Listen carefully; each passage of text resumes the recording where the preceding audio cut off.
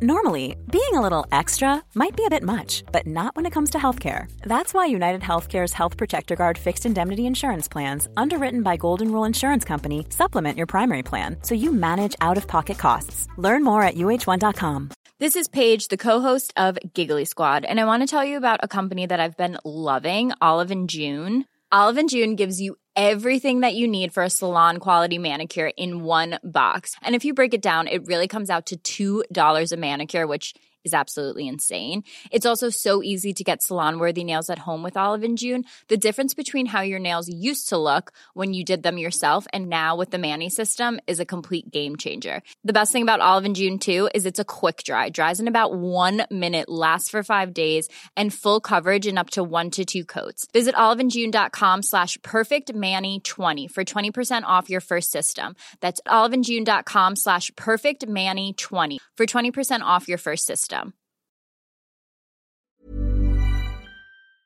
Vi är sponsrade av Länsförsäkringar, Manne Forsberg, och alla hugade lyssnare där ute i stugorna. Det stämmer. Jag har lovat mig själv och brutit mot löftet många gånger att strunta i att falla till föga för så här helt meningslös konsumtion som mina barn ivrigt uppmuntrar mig till. Förr i tiden så var det liksom i butiken, det här som var framme vid kassalinjen, någon typ serietidning som var helt onödig och som de trodde att de var intresserade av men var för små för att bry sig om sen, eller någon liksom plastleksak, eller, och nu är det kanske liksom Swish till någon mascara fast de har 30 stycken redan som ligger i drivor på badrumsgolvet. Och jag har räknat på det att om jag har bränt 1000 kronor sen barnen föddes på den här meningslösa konsumtionen i månaden, så hade jag kunnat spara ungefär 100 000 kronor var till Iris och Rut. Ja, otroligt. Alltså det hade ju varit sköna pengar för dem att ha. Ja, det är mycket i livet som förändras oavsett vad man liksom säger till sig själv eller inte. Och då finns Länsförsäkringar där som trygghet. Jag vill tacka Länsförsäkringar för det här, eller vi vill göra det. Och så vill jag också säga att ni inte får glömma att Länsförsäkringars bank kan hjälpa dig med både lån och sparande. Tack så mycket, Länsförsäkringar.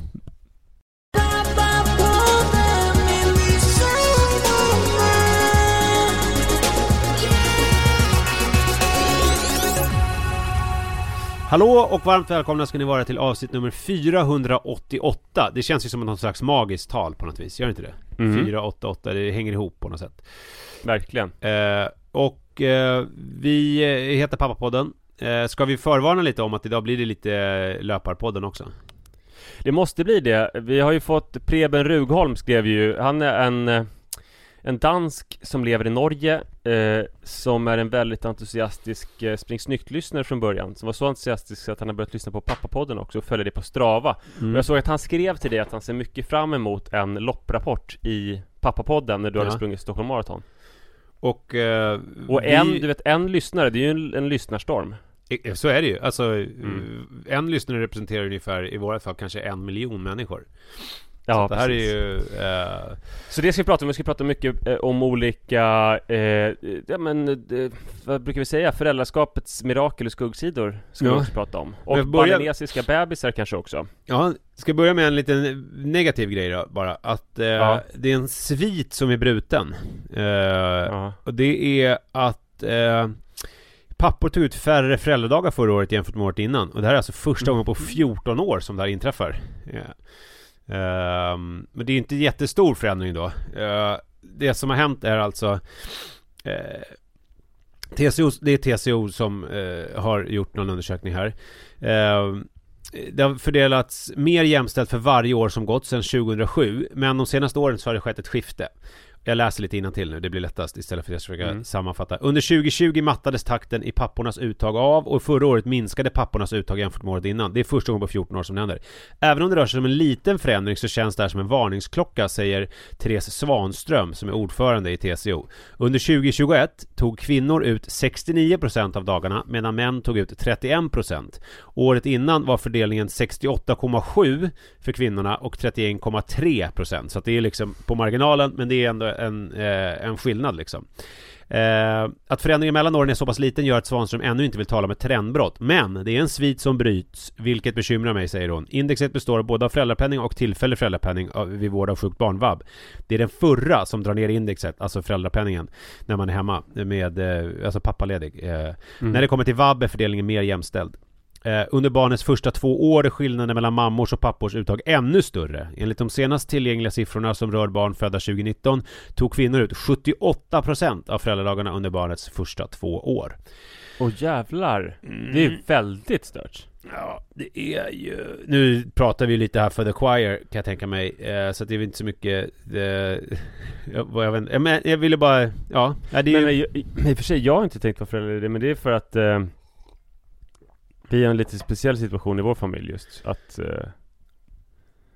Att det känns som att Sara och Adrian har knutit an väldigt mycket bättre.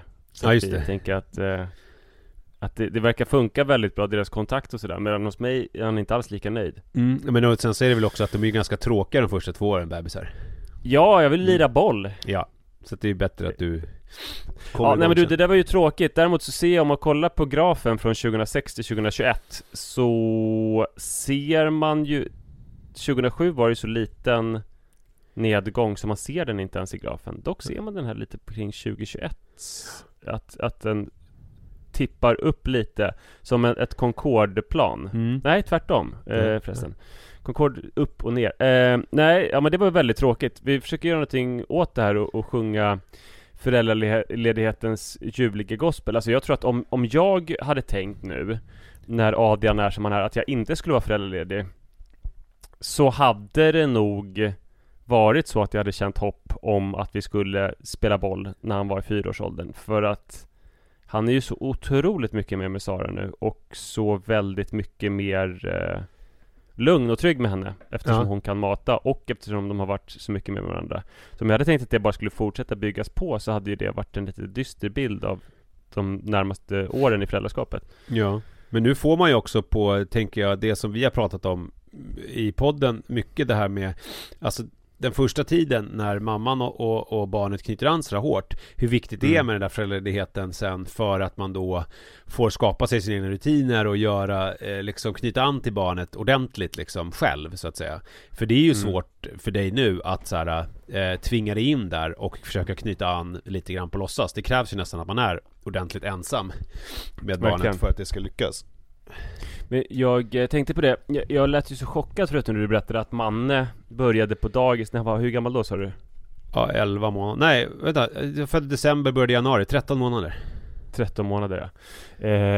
Men sen så, jag tänkte bara på Rut och hon var väl 1,5 år eller typ 17 månader. Men sen insåg jag att Iris var inte så gammal hon heller. Hon var ju 14,5 månad. Ja, det är inte så mycket.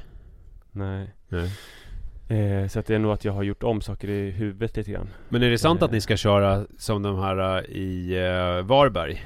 Den där, han gamla spelmiljonären. Man är ju lite sugen på det. Ja, som har man är absolut sugen på det. Men jag tänkte, apropå det här då med föräldraledighet och bli runt buren av olika föräldrar. Så är det så att alltså det är ju speciellt nu när Adrian är med Sara på nätterna. Alltså det är ju ett ständigt dåligt samvete som jag säger ju alltid att jag kan göra grejer på nätterna, men det är aldrig som att mina tjänster kommer i fråga, eller vet du, efterfrågas på nätterna. Just det.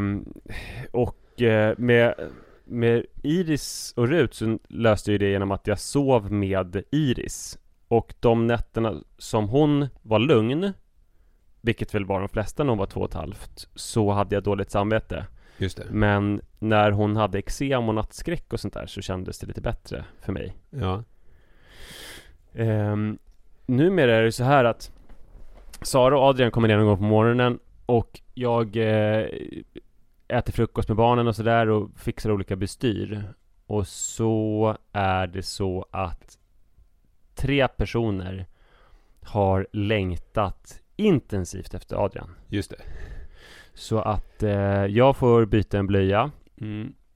Och sen så bara vandrar han omkring i olika famnar. Så direkt efter att jag bytt blöja Så då får inte jag hålla i någon längre.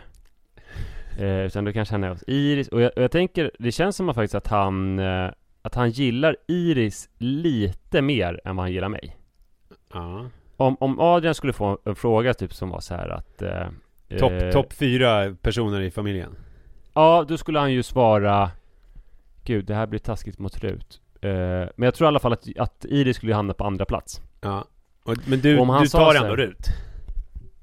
Ja, jag tror det. Ja, men det är ändå bra. Ja, men om Adrian fick höra typ så här att typiskt sett så är det så att när man är i din ålder så är mamman den viktigaste personen och pappan är den näst mest viktiga. Då skulle han säga, ja, Iris är min pappa. Ja. Jag tror han skulle vara rätt säker på att det var Iris som var pappan. Han trivs så bra hos henne. Men kan du... Jag förstår att det är tvegat, men kan du också njuta liksom av det? Att det är... Ja, men det är enormt. Jag menar, det är ju... alltså jag njuter lite grann av hans vägnar. Och jag njuter också av den här lilla perioden som är i barnens liv. Alla tre. Ja. För nu är det 9 juni spelar in. Igår så åkte Iris till Skansen och var där hela dagen med sin klass. Ja. Efter att ha sovmorgon. Hon har haft sovmorgnar hela veckan varenda dag. Har hon ändå gått upp vid, vad är det hon brukar göra, 5:30? Nej, hon kanske går upp typ 6 snarare. Eller jag vet inte riktigt, för hon är alltid vaken sedan länge när jag går upp. Men hon går typ upp samma tid ändå. Och efter Skansen igår så gick hon brukar hänga i Fältan av någon anledning. Så gick hon åt glass i Fältan med någon kompis och så. Verkar leva ett väldigt härligt liv. Imorgon så är det avslutning. Rut hade igår gammaldags skoldagen. De skulle klä sig i gamla kläder och ha med sig äpplet till magistern och tilltala honom med efternamn och titel och sådär. Och spela kula på rasten. Och det var jättekul. Vad roligt om lärarna tycker att det här var roligt. Kan vi inte införa det här lite mer? Det är så här, nu kör vi en hel termin. Lärarna var nästan för nöjda med det. Det var en lärare som tyckte att det var så jäkla kul med rottingen. Ja. Ja, för det var några som alltså han kunde ju ta igen liksom för gammal ost. Ja, just det. De här ungarna. Det är jättebra. Fuck you, jag tänker ta med bollen och sådär. Nu var det lite mer högaffektivt kan man säga. Ja, det är bra. Ja, men så hon hade en jättekul dag. Och idag så skulle hon till en badplats hela dagen. Och imorgon har hon också avslutning. Och så sitter de hemma, de tittar på en ungdomsserie som är rätt bra, som heter Eagles. Och de turas om att gosa med en bebis som är halvnaken, han har bara blöja på sig. Ganska härligt liv låter det som. Ja, och för Adrian som är så efterfrågad. Det är liksom, om man är 2 föräldrar så tenderar man att alltså om man bara är 2 föräldrar eller en ensam förälder med ett barn så tenderar man att vilja lägga ifrån sig barnet rätt ofta. Men det är den här inte nudda mark. Och det var det jag tänkte på med Bali. Att på Bali finns ju en tradition som är att jag trodde det var ett år, men de första 105 dagarna så får barnet inte nudda marken. Okej. Och i vissa som är lite mer traditionella eller ännu mer nojiga kör 210 dagar. Och det här beror på att barnet är, dels så är det heligt. Det är mer liksom en helig ande än en människa. Okej. Och själen har på något vis inte fått kontakt fullt ut med kroppen. Och om man då sätter ner barnet på marken för tidigt så hindrar man den processen. Och då kanske barnet aldrig kommer få någon själ. Så att på Bali så bärs bebisar runt hela tiden. Det är ett rätt stort jobb att se till att bära första 105 eller 210 dagarna. Undrar vad som händer då om de tappar? Alltså för det har ju hänt ju. Ja, det blir inte bra alls. Och det är ganska rörande där, för man kan ju tänka sig att det kanske var någon person som var inte så religiös utan bara väldigt smart, som kom på att det är smutsigt och fattigt här. Vi har djur som bajsar och kissar inne. Just det. Det är inte bra för bebisar när de är pyttesmå och ligga på golvet, för de dör som flugor. Ja, om jag ljuger lite om barns helighet och så kanske jag kan få folk att bära omkring på barnen. Men jag tänker att många av sådana här religiösa dogmer är väl sprungna ur någon typ av sånt. Jag tänker med fläskkött och sådär, om man kommer från varma länder, är ju inte jättebra. Där de till exempel att man inte käkar det. Däremot så är det här indiska att kossor är heliga, det har jag förstår jag inte riktigt rent liksom praktiskt, för det känns ju konstigt. Ja, men det kanske är dumt att liksom käka upp alla kossor för att de är så bra. I och för sig man är vegan spelar ingen roll, och det är mer, de är inte dragdjur. Jag vet inte fan. Nej, men jag tycker det är så fint det här att de bär omkring på bebisar. Och då, om jag tänker så, då tänker jag att min roll som pappa är ju underordnad idén om att Adrian måste få sin själ. Just det. Och det känns, jag är inte helt säker, jag tror inte att han har varit på golvet någon gång. Så att jag tror vi ligger bra till hittills. Och nu är han ju, vad blir han? Typ 37 dagar kvar. Så det är lika bra att fortsätta där. Ja, det tycker jag ni ska göra. Så att jag tänker att Adrian kommer bli en balinesisk bebis med en väldigt väl fastsatt själ. Ja, det låter som en rimlig ambition. Rimlig ambition, ja. Ja.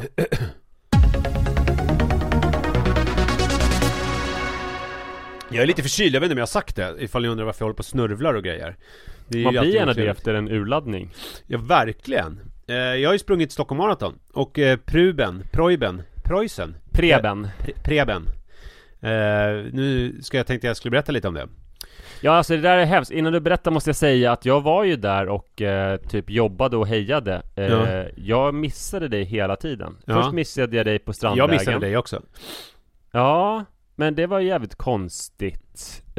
Strandvägen var väl mindre konstigt, för där var det så pass mycket folk. Och jag hade koll åt båda hållen, för det var också en vändpunkt. Det var både 11 och 23 kilometer där. Just det. Men däremot så var det extremt konstigt att jag missade dig på Strömgatan när du hade sprungit typ kanske 39. För att då såg jag på appen att du sprang förbi. Det var inte så mycket folk som sprang då. Och ändå såg jag det inte. Det var som att du var osynlig eller någonting. Du brukar ju synas jättemycket. Du är lång och stor med långt hår och skägg och låter mycket och sådär. Men du kanske inte kände igen mig eftersom jag hade gått in i väggen.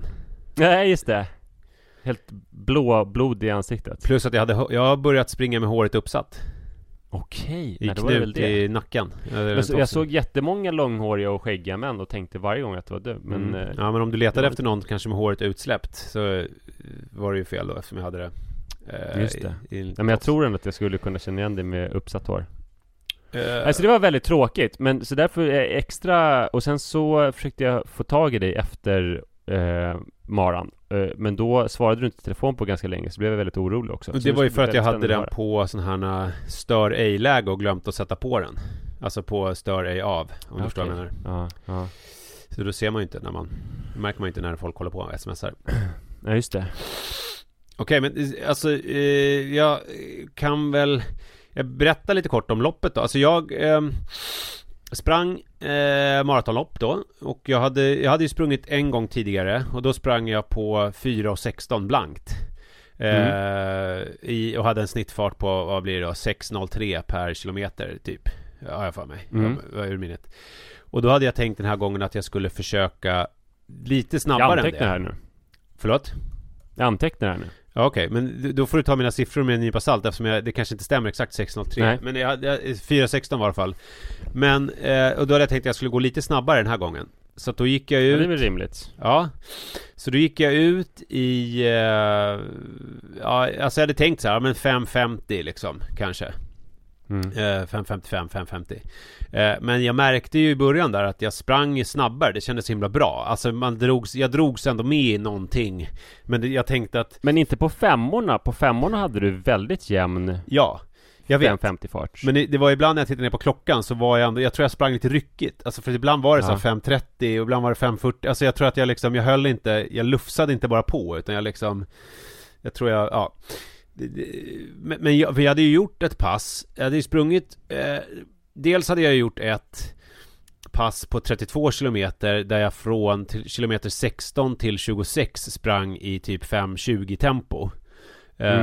Och sen så hade jag gjort ett pass där jag hade sprungit 2 mil i 5:30 lite drygt tempo. Så att jag kände ändå så här, ja men jag har ändå, jag har lite kapacitet. Alltså det kändes inte orimligt att tänka mig att jag liksom, även när jag Nej, verkligen inte, men du hade ju sagt att det skulle vara en utflykt till och med. Du tänkte ju verkligen att du hade överkapacitet i förhållande till 550-farten. Ja, det kändes så innan. Och att det skulle vara liksom, och att jag tänkte så här, men jag trycker på lite i slutet förhoppningsvis, kanske har lite kraft kvar liksom. Ja. Så då låg jag på det där, och så var det ju alltså otroligt jävla häftigt. Det var ju första gången jag sprang Stockholm Marathon, det var första gången jag sprang ett sånt här lopp med liksom så mycket publik. Alltså du vet, när det är ju otroligt att springa sådär. Ja, och det var ju extremt bra publikväderdag. Ja. Liksom 20 grader och sol. Och lite moln, det var ju inte heller perfekt. tokvarmt. Så att det var ändå väldigt behagligt att strosa runt för människor. Och sen också att första gången som det var ett stort lopp på rätt datum sen 2019. Ja, det var otroligt. Alltså när man kom liksom, man springer ju upp där i Odenplan och sen så över lite på Kungsholmen och så kommer man Strandvägen bort och så, men det som hände då däremot var ju att jag kände att jag blev lite bortskämd med det där, för när jag kom ut på Djurgården sen, då kändes det ju jävligt deppigt. För där var det ju helt tomt. Alltså det var ju liksom... Ändå typ såhär finaste stället man kan springa på. Men och det finns någon samborkaster där. Ja, men, eller? Ja, men det var ändå... Jag kände då att det var liksom... Alltså ödsligt. Ja, men det var liksom inte alls lika roligt. Nej. Och så då kom man framåt 2 mil där. Och då började jag ändå känna att... Ja, men du hade hållit jämn fart där kring 5:50. Ja.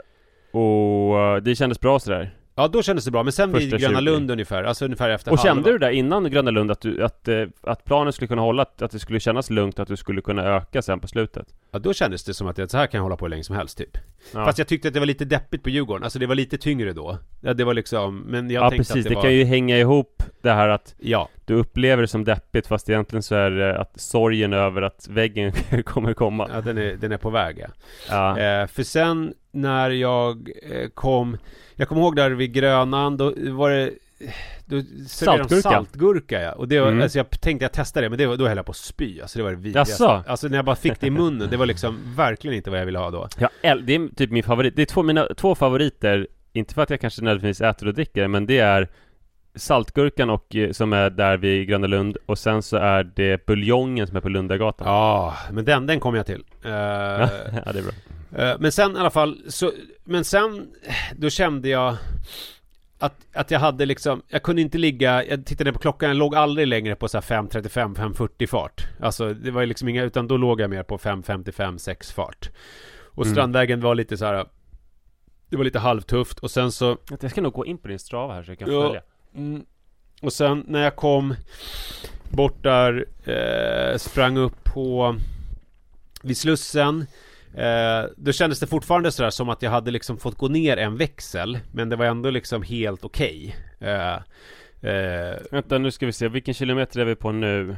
Ja, det är ju strax, det är 28 där, 29, strax innan Folkungagatan. 28. Ja, nu har du gått ner till mellan... Ja, nu har du inga kilometer. Från kilometer 22 så ligger allting över 6 fart. Exakt. Och sen så går det långt som 25 så är det... Det är ju sakta liksom, alltså det går ju långsammare, men det är fortfarande ändå det händer någonting vid 28. Där går det upp ganska radikalt. Exakt. Och det som hände då, det var att jag kom fram till, för jag kände Hornsgatan när upp, det tyckte jag var lite jobbigt, men sen Torkel Knutsson ner. Äpplen från McDonalds eller? Nej, jag vågar inte käka äpplen, eftersom det här kan trigga igång såna här gallsten, säger de ju. Ja, just det. Så att det undvek jag. Sen Torkel Knutsson... Ja, men de delade ut det, menar jag. Ja, det gjorde de. Ja. Sen Torkel Knutsson ner, då fick jag lite feeling nerför backen. Då sprang jag tillsammans med den här svarta killen som springer barfota. Var satt han? Han hade någon tröja där det stod typ så här 48 marathons, 1 year. Han var äldre, han måste ha varit liksom 50-60 års åldern. Sprang barfota, lång. Ganska det fanns lång, en annan liksom. som sprang barfota som var en man i 50-årsåldern som hade helt sjukt muskulös kropp och sprang på typ 3:15. Oj. Och sprang bara över kropp och barfota. Men han var liksom inte svart så att säga, utan han var... Nej, han var vit. Så det kan inte ha varit samma. Nej, det kan det verkligen inte ha varit. Men om han inte vägade jättemycket och jag såg att han... Ja, nej. Nej, men då i alla fall, när jag kom ner Torgny Knutsson och sen så kom ner på Södermälla strand, då kände jag ändå, då fick jag ändå lite feeling. Alltså jag fick upp lite hastighet där och det kändes ganska, alltså hyfsat. Men sen när jag kom upp till bort Danvikstull där Folkungagatan och skulle springa upp, då... Ja, där är hemskt. Det då är kom det väggen. var de sprang fel också. De sprang ju till Danviksbron. Just det. Men det är hemskt att springa upp på Folkungagatan ju, när man vänder upp. Men då kom väggen. Alltså då var det liksom så här. Är det 30 här? Ja, där precis. gick en kilometer på 7:41. Ja, men det var exakt då. Och då var det så här att jag... För först när väggen kommer, då är det ju så här att jag försöker trycka på lite grann. Och sen känner jag så här, då känner jag så här, jag måste bryta. För att jag kan inte. Men då bestämde jag mig. Berätta mer, vad kan du inte? Vad händer med kroppen? Varför går det så långsamt liksom? Hur ska man beskriva en väggning egentligen för någon som inte har upplevt det? Alltså det som är så märkligt är ju att det som händer i kroppen är väl att man går över på att bränna fett, va, istället för kolhydrater, är det inte något sånt? Alltså att det är mycket jobbigare, det kräver mycket mer syre och energi att göra det. Är det inte något sånt som Nej, händer? det är nog snarare så att du bränner, alltså du har liksom ingenting. Det är väl typ muskler du bränner då. Alltså först när man är riktigt lågintensiv så bränner man fett. Sen börjar man bränna kolhydrater. Och sen har du slut på glykogenförrådet. Okay. Och då väggar du. Och det som känslan brukar ju vara lite grann, alltså det kan börja innan själva väggen, att man, alltså som du kände där på Djurgården, att vad fan, jag tycker att jag springer ungefär lika hårt, men ändå så går det mycket långsammare. Ja, just det. Alltså man måste kämpa otroligt mycket mer för att hålla samma fart som nyss kändes ganska lätt. Men det är en väldigt speciell känsla i alla fall. Men det som är speciellt med det, för att då bestämde jag mig för att så här, jag ska inte bryta, men alla liksom jag slängde alla sådana olika tidstankar över bord, utan nu kände jag så här, nu ska jag bara överleva. Överlevnad. Men gjorde det ont här någonstans, eller var obehagligt? Nej, liksom, eller var det bara långsamt? Alltså däremot så otroligt stum i benen. Alltså jag hade liksom ingen kräm överhuvudtaget, och låren var liksom stumma, men ingen kramp och ingen liksom smärta, utan det var bara så här, ingenting kvar. Men däremot så bestämde jag mig för att 1, jag skiter i tiden, 2, jag ska gå i mål, 3, jag ska njuta. Och då märkte jag att om jag springer liksom långsamt, alltså inte att jag börjar gå och sådär eller stannar, men om jag springer långsamt, då är det fortfarande, då kan jag titta upp och njuta. Alltså då är det liksom ingen, jag hade kunnat försöka liksom trycka på och bara liksom kräkas och dö, eller förstår du, men nu drog jag ner hastigheten nästan 2 minuter per kilometer. Det är ju ganska kraftigt ju. Och då gick det ändå att ha det trevligt, även om det var jävligt jobbigt. Och jag liksom, varje sån här vätskestation så stannade jag och drack och hällde vatten över mig och åt liksom allt jag kunde komma åt. Alltså så här, det var liksom, jag mer kände att jag vill överleva det här och ha det ändå hyfsat mysigt. Så då kom jag ju fram till Lundagatan där. Buljongen. Ja, och den buljongen var ju bland, alltså Hermans heter väl krogen, va? Heter den det? Ja, är det de som delar ut den? Jag visste inte. Ja, okay. Alltså man får en grönsaksbuljong. Hermans, alltså det är ju det här vegetariska buffén. Exakt. Det är ju Herman som vi har pratat om i podden, som bodde i det här stället vid vattnet och ville ha någon piga. Mansrolls-Herman. Ja, just det. Det är det ju. Ja. Jag visste inte vad han hette efternamn. Buljongen är god i alla fall. Men jag tyckte också att det var väldigt viktigt att försöka behålla liksom ett okej löpsteg. För jag såg ju dem runt omkring mig, hur de började liksom säcka ihop. Och så här, hur springer man okej i 7:37 fart? Jag menar att man ut med bröstet, liksom bra armföring, tittar framåt. Alltså, förstår du? Att det kanske inte så mycket höga knän och sådär, men att man inte säckar ihop, utan att man, och jag tittar på stolt bilder. Hållning. Jag tittar på film precis efter Folkungagatan, för då filmade Li mig, eller Manne mig, när jag kom fram till dem. Och det ser ju helt okej ut. Alltså, jag ser ju inte ut som att även om det går långsamt, så ser det inte ut som att jag håller på att dör. Så det tyckte jag var, för det är ju någon sån här, din podd Spring snyggt har ju lärt mig det, att det, alltså om man försöker springa snyggt så springer man oftast ganska bra liksom. Ja, det är bra. Och sen sen kom ju Västerbron. Ja, men då hade jag ju liksom då var jag ju redan sprängd, så att det var ju inte så jobbigt. Alltså för då tog jag ju bara fruktansvärt lugnt upp där. Liksom, jag menar då stannade jag väl, men jag tror att den kilometern var väl på typ 9 nästan eller någonting. För att jag stannade efter där på Red Bull. Man fick ju Red Bull efter Västerbron där. Ja, just det. Och där vi Roland sov. Så att sen Nej men, och sen var det ju bara att köra in i mål. Och jag träffade min familj då första gången. Så såg gulligt att de var och hejade så mycket. Ja, det var otroligt. Alltså jag kommer till det, men första gången jag såg dem, det var när jag kom upp Hornsgatan. Första gången. Alltså inte man springer på Hornsgatan 2 gånger ju. Alltså första gången när man kommer upp från Slussen. Då såg jag dem, fast då var de på andra sidan. Jag kom ju på högersidan, Hornsgatspuckelsidan. De var på Mariatorget-sidan. Men då hade jag några andra kompisar till familjen som bor precis där vid Hornsgatspuckeln, som också hade gjort en skylt och stod och hejade. Familjen Kamén. Exakt, familjen Kamén. Det var ju otroligt härligt. Och sen så när jag kom upp efter att jag hade sprungit runt här på Söder och kom Folkungagatan upp, precis när man kom upp Folkungagatan där i korsningen Götgatan, när man ska ner i tunneln, man springer ju i biltunneln där, då stod de där, och då var det ju Martin och den familjen, och det var Li, och de hade gjort en skylt, och det var, ja men det är ju otroligt mysigt. Och sen så träffade jag dem igen typ. Ja, det var ju uppe på Valhallavägen, alltså precis innan mål. Har han slutat nu då, Manne, och säger att han är framtiden och sådär?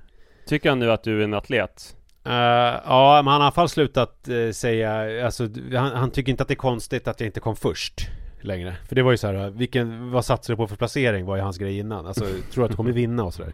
Men det är en grej som, apropå det här med familjen, att om man jämför med när jag spelade tennis, för jag spelade ju en del tävlingar i tennis, och då var det ju så här, ja men du vet, i Gubbängen, liksom tom tennishall, men det var en match liksom. Men det var ju ingen som brydde sig om det. Här däremot, när man håller på med löpning, i och med att det finns en elit som kan börja längst fram och springer, så är det ju coolt, för att det är ju lite som att jag skulle vara med i Franska öppna. Ja, visst. Det fast är liksom bra med just löpning. Ja, fast jag är liksom sämst i hela världen. Ja, man springer ju alltså det är så mycket som pågår. Det är liksom Sveriges största, eller Stockholms största motionslopp, samtidigt som det är SM i maraton. Ja. Samtidigt som det är några världselitlöpare som har sin egen tävling om placeringar och banrekord och sånt där. Ja. Alltså det är ju så otroligt roligt att man kan och det gör ju att följde vi SM och sådär, hade koll på Kristoffer Lås och så. Jag vet inte ens om de såg dem längst fram någon gång, men det är ju jävligt coolt att man kan liksom att för det blir ju roligt för dem också. Och Manne med sin liksom ADHD tyckte att det var skitkul att hålla på och springa runt på stan och vara på olika ställen och försöka möta mig, och samtidigt som man har koll i appen på var jag är någonstans nu och sådär. Så att det var ju ett perfekt event för honom. Alltså, han skulle ju kunna få lite eldunderstöd i sin argumentation. Får man kolla på din placering, alltså att du är väldigt gammal, för att du kom på plats 4861.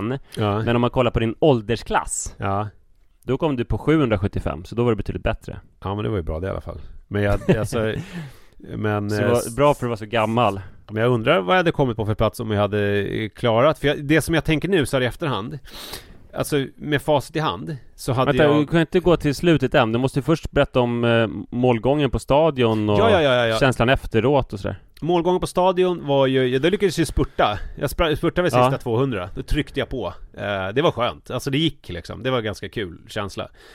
Och sen så gick man ju mål, och då, nej men det var ju bara så här otroligt skönt. Men det är ju speciellt, det har ju du beskrivit tidigare också. Alltså det är ju speciellt när man går i mål på stadion, för man kan ju inte bara lägga sig och njuta, utan man måste ju ta sig till Östermalms IP, och det är ju om man inte, alltså om man är så illa däran så att man behöver sitta i sjukvårdstältet, då får man ju lite VIP-treatment. Annars är det så här, gå framåt, även om man får så här krampanfall, så gå framåt. Ja, så att det var ju liksom, man hann inte stanna där och riktigt njuta, utan det som hände var att jag gick, och då var Li och de hade gått bort mot Östermalms IP, så jag hade ingen familj där. Så då gick man, så fick man den här medaljen, och sen så fick jag någon vatten som det skulle vara stilla, men det kändes som att det var kolsyrat, så det var skitjobbigt att dricka.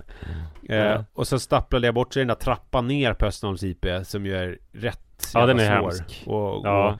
Där borde man borde ju, ungefär som på Vasaloppet, så filmar ju Risbergsbackarna, och det blir alltid en YouTube-succé för att folk ramlar och så här. Man borde filma bara göra någon slags timelapse eller bara ha en sån här slow tv med hela den trappan liksom 3 timmar från eliten till eliten går ju inte där i och för sig, men från första motionär till sista.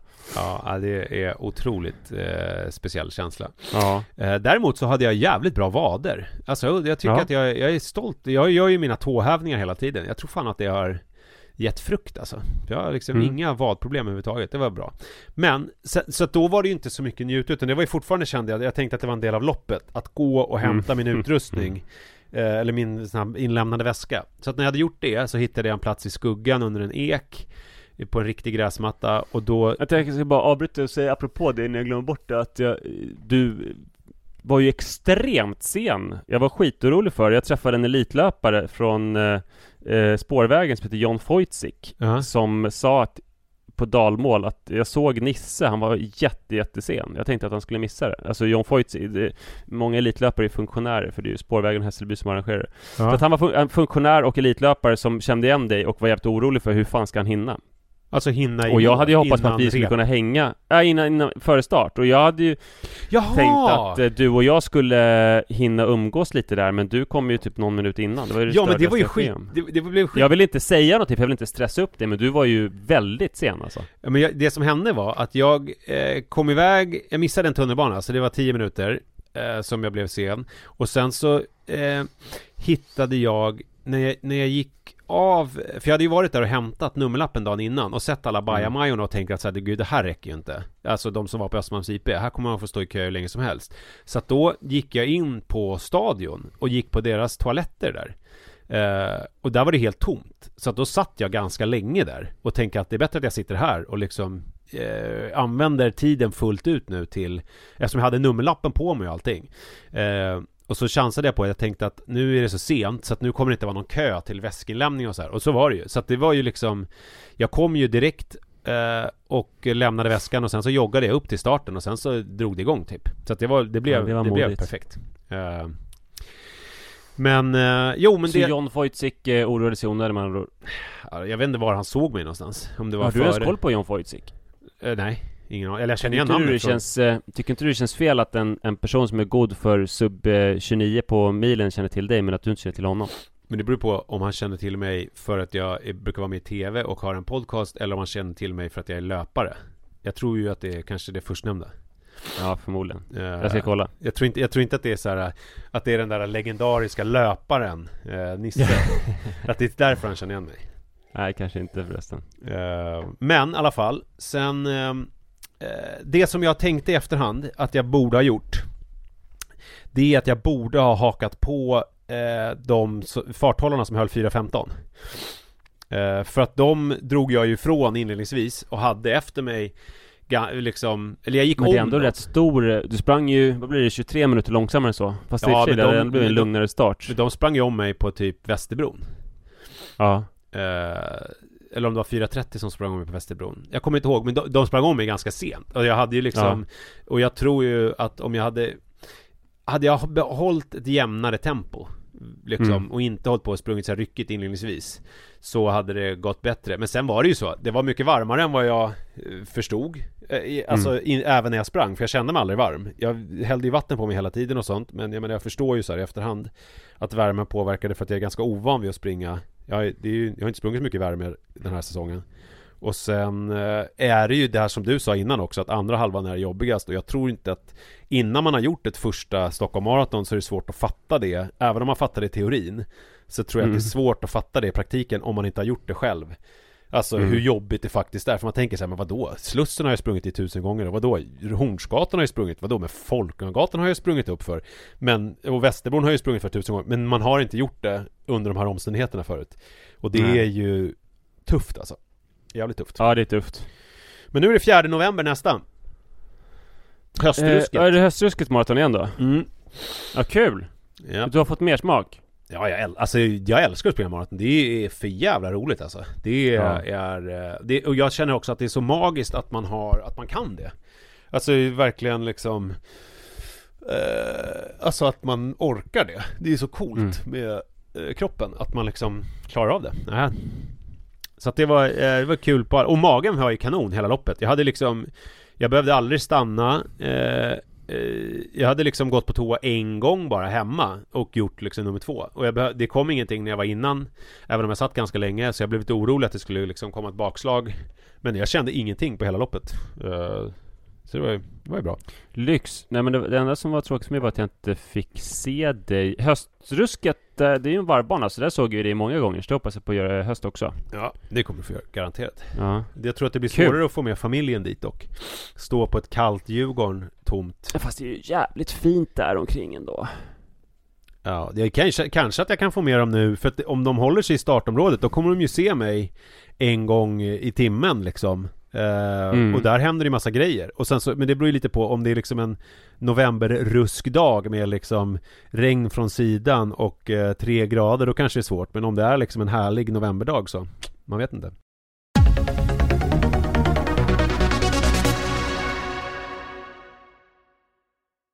En sak som brukar vara bra om man vill ha med sig barn och så här, det är att man ger dem voj eller liknande under hela tiden. Alltså att de har en sparkcykel? Ja, precis. Ja, just det. Att, alltså då håller de sig nöjdare. Okej, ja, det är bra tips. Eller hur? Ja, men vad kul med din maraton. Alltså, jag tänkte på det med... Det sammanfaller med att jag har skadat min fot, att på de flesta såna här elsparkcyklar som vi har i Stockholm så har de tagit bort startavgiften. Uh-huh. Jag lyssnade på Stormens utveckling med Jonathan Unge, Ola Söderholm och Liv Strömqvist. Ja. Och där pratade Jonathan Unge om att alltså saker som man har varit med om där det har varit liksom vilda västern, fast man inte kanske har fattat det, där det har varit paradisiskt och där det inte har funnits några riktiga regler. Just det. Det var lite som med jag minns inte vilka exempel han hade. Man kan tänka på BitTorrent, nedladdningar förut. Ja, just det. Det var ju härligt. När det kändes som man kunde fildela hur mycket man ville. En annan sån, det han nämnde som den främsta grejen, det var när elsparkcyklarna kom till Stockholm. Och det fanns såna överallt. Och det fanns inga regler, man kunde bara slänga dem åt helvete om man ville. Ja. Och folk störde sig på dem, men ur ett liksom användarperspektiv så var det ju väldigt härligt. Man ville inte ta någon bild på dem hur man hade parkerat så där. Det var bara att köra på. Ja.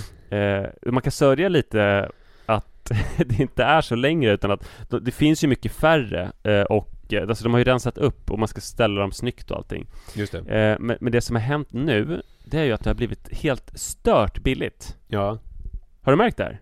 Nej, jag har inte märkt, men jag har ju förstått det. Eftersom jag aldrig åker Voi, så... Ja, men så det är en ny sån här gyllene era. Ja. Jag brukar inte åka... men jag åker väl alltid kanske ganska mycket, men nu med skadad fot så vill jag liksom inte ens promenera 400 meter, så nu åker jag hela tiden.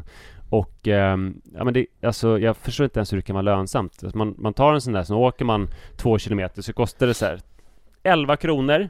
Alltså det är alltid billigare än att åka buss till exempel. Men är det inte så att det är massa riskkapitalister som går in med kapital och att de nu håller på, eftersom de har ju minskat, det får inte finnas fler än x antal stycken, så att varje företag har ju fått liksom någon slags kvot tilldelad, och då handlar det väl om att etablera sig så mycket som möjligt, och så tänker man att man ska få alla, kommer du ihåg kriget mellan kebab på Götgatan? Ja, verkligen. Ja, absolut. När liksom, det var ju det sägs vara två typ kusiner eller brorsor som hade på varsin sida av Götgatan, och det kostade 15 kronor med kebab med bröd. 10 var det till slut. Ja, så kostade läsken 5 spänn, så var det helt billigt att käka det. Ja, och det var ju för att de höll på och liksom som en sån här Mexican standoff och typ nu finns bara en kvar. Ja, det var väl någon som överlevde, och nu kostar det inte 10 spänn längre. Men det är väl samma sak här, tänker jag, att de försöker att så många som möjligt ska gå under. Ja, det känns ju verkligen så. Men man tänker, det kan ju inte vara liksom lönsamt att jag tar en sån här jävel och åker omkring med den rätt långt och betalar 12 kronor. Nej.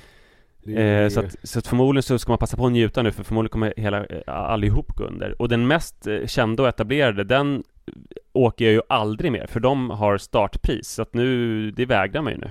Det är ju en liksom ny standard att man vägrar betala det. Det är väldigt spännande. Och är det Voi då? Det blir lätt. Ja, precis. Voi. För det är de som ändå har fått ge namn åt fenomenet. För man säger ju ofta Voi. Det kan ändras, för det blir från dag till dag. Men sist jag kollade så hade de ett startpris, och då går det fet bort. Men de gånger jag har gjort så har jag ändå sagt så här, jag tar en Voi, fast jag tar en, vad de nu heter. Alla heter så konstiga saker. Ja, men så finns det ett annat märke. Alltså det här är så spännande för mig som är inne i det. Helt ointressant för alla andra, särskilt som inte bor i Stockholm. Det finns ett märke som heter Bird. Och man märker att de har redan lagt ner totalt. För att de är aldrig laddade. Jaha.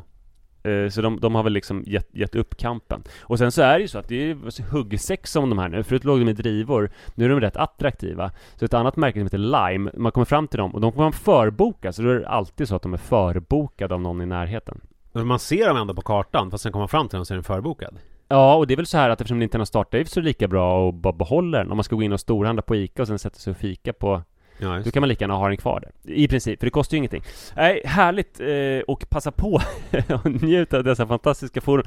Det här är en så rolig liksom, generationskonflikt mellan mig och mina föräldrar, framförallt min pappa. Alltså han är ju extremt skeptisk till såna här vojar som de kallas, och tycker att det är ett jävla oskick att de skulle bort. Men jag tycker typ det är det bästa som har hänt Stockholm. Vad tror jag tycker? Alltså jag tror själv att jag tycker som min pappa. Ja, jag tror att jag tycker som med internet. Alltså, det är ju jävligt praktiskt. Men jag skulle det försvinna idag så skulle jag inte sörja det nämnvärt. Jag skulle bli asledsen. Jag är svårt beroende. Ja, för mig skulle det vara... Det skulle vara jobbigt för oss att distribuera podden. Då skulle vi få spela in kassetter och skicka hem till folk.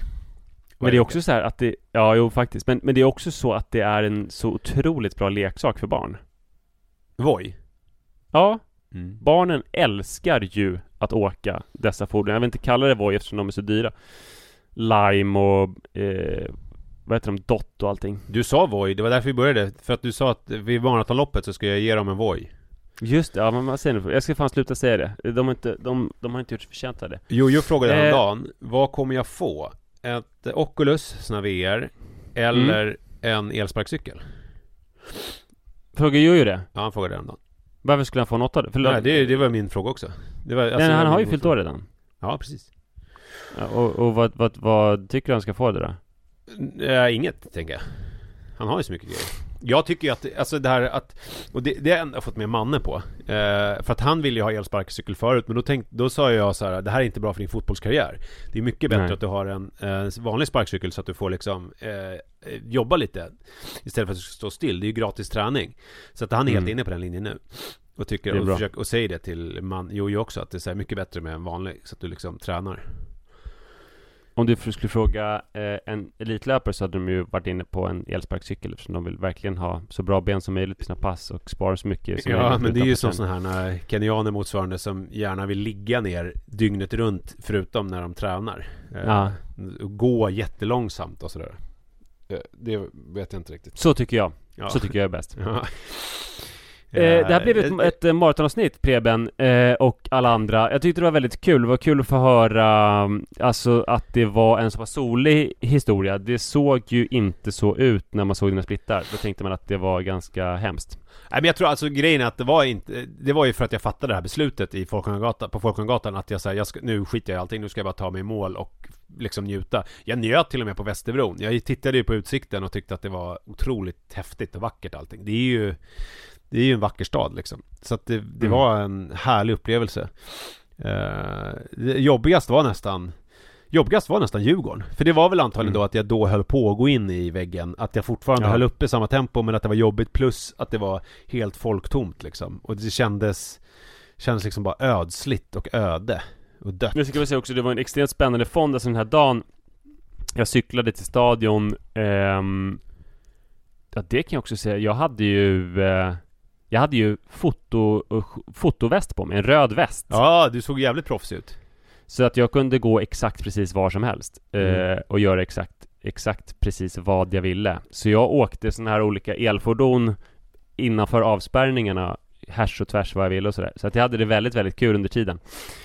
Men när jag cyklade då till stadion på morgonen så var det en spännande fond. Det var ju det här klimattoppmötet samtidigt som det var den här hangarfartyget som stod vid Slussen. Så Slussen, eller Stockholm, hade plötsligt fått en ny ganska stor flygplats. Och några svenska stridsfartyg också. Så att det var märklig lördag på många sätt. Ja, det var... Ja, men den var... Ja, jag såg ju det där skeppet när jag sprang där vid Slussen. Det är otroligt stort alltså. Det var bra sagt. Ja. fy fan vad bra. Du som är sån här MÖP, visste, jag har inte fattat det förrän jag började läsa på. Jag vet inte, det här var nog lite mindre hangarfartyg, men vet du hur ofta ett hangarfartyg behöver tankas? Ingen aning. De kan göra alltså jättesnabb fart. De kan komma upp fast de är så stora, typ så här 35 knop eller någonting. Över 50 km i timmen. Ja, hur ofta tror de behöver tankas? Ingen aning. Jag gissar det. Men det här är så svårt, för att nu kommer jag säga någonting och så kanske det är helt sjukt för att säga, ja men så kan det inte vara. Men vi säger så här, de måste ju kunna vara ute jättelänge, för de ska ju vara flygplan om det är krig, och då måste de ju kunna klara sig själva jättelänge. Ja men ett halvår då? Var 40:e år, för att de drivs av kärnkraft. De drivs av att de har en egen kärnkraftsreaktor. Så man bara byter stav ibland. Det är det stördaste jag har hört i hela mitt liv. Varför pratar inte alla om det här hela tiden? Särskilt möpar som du. Alltså det är så alltså inte för att jag i vanliga fall älskar hangarfartyg, men jag får ju typ någon slags bånge av det här. Men jag vet en grej om hangarfartyg som jag kan dra lite snabbt. Det var ju hur när andra världskriget vände mellan USA och Japan på 5 minuter. Det var slaget vid Midway som var i Stilla havet. Det var liksom efter Pearl Harbor och allting. Och då så var liksom Japan hade då 4 stora hangarfartyg ute, alltså ganska långt då från, och hangarfartygen är viktiga för att flygplanen startar och landar där, så att det gör ju att man liksom får en längre räckvidd liksom. Och sen så var det av en slump så kom det sig att USAs hade fått korn på de här, i alla fall 3 av de här 4, och gick på låg höjd och skulle släppa sina torpeder och torpedera dem, men då var liksom de här jagarna som kom från de här japanska hangarfartygen hade upptäckt dem, så de åkte ner på låg höjd och slog ut de där torpedarna. Och egentligen så är det så att när man anfaller så ska man komma med torpedflygplanen och sådana här flygplan från luften samtidigt, för att man ska göra liksom en samlad attack. Men på grund av orsaker så hade det inte blivit så den här gången, så att då kom de här jaktflygplanen som kom på hög höjd kom efter de här torpedplanen, vilket innebar att alla Japans liksom jagare var nere vid vattenytan, så då kunde de här amerikanska flygplanen komma och ostört bomba sönder de här 3 hangarfartygen, samtidigt som det slumpade sig att de flygplanen som skulle ut var kvar på båtarna för att de hade inte hunnit komma iväg, och de som hade varit ute på uppdrag hade precis landat, så att de var helt fyllda med liksom alla flygplan, hela liksom flygplansflottan och liksom all bensin, så att de slog ut egentligen hela liksom Stillahavs alltså flottan på 5 minuter genom den här bombräden, och vilket då vände hela kriget. Jävlar. Så att så kan det vara. Men det är ju deppigt, tänker jag, om det är kärnkraft, att får man in en träff där, det kan ju bli en jävla smäll, som Dynamit här hade sagt. Ja, verkligen. Men härdsmälta, det är nog hyfsat skyddat. Men coolt, eller hur? Ja, otroligt coolt faktiskt. Och också så här, fan vad man vill att den här fantastiska grejen som är fusion ska finnas i allt. Alltså kärnkraft menar du? Kärnkraft, ja tack. Ja. Ja, apropå vad våra föräldrar skulle ha sagt om vojar och sånt, vad vi säger om saker. Ja, min pappa älskar kärnkraft. Ja, det gör i och för sig min Däremot. pappa också. Det var, pappa gick ju med sån här ja till kärnkraft då på den tiden. Han var nej till krig, men ja till kärnkraft. Ja, kärnkraft, härligt. Tack, det var ett konstigt avsnitt förresten, men kul ändå. Ja. Tack så mycket för att ni lyssnar. Vi hörs om en vecka. Ja, det är vi verkligen. Hej då! Hej! Normally, being a little extra can be a bit much.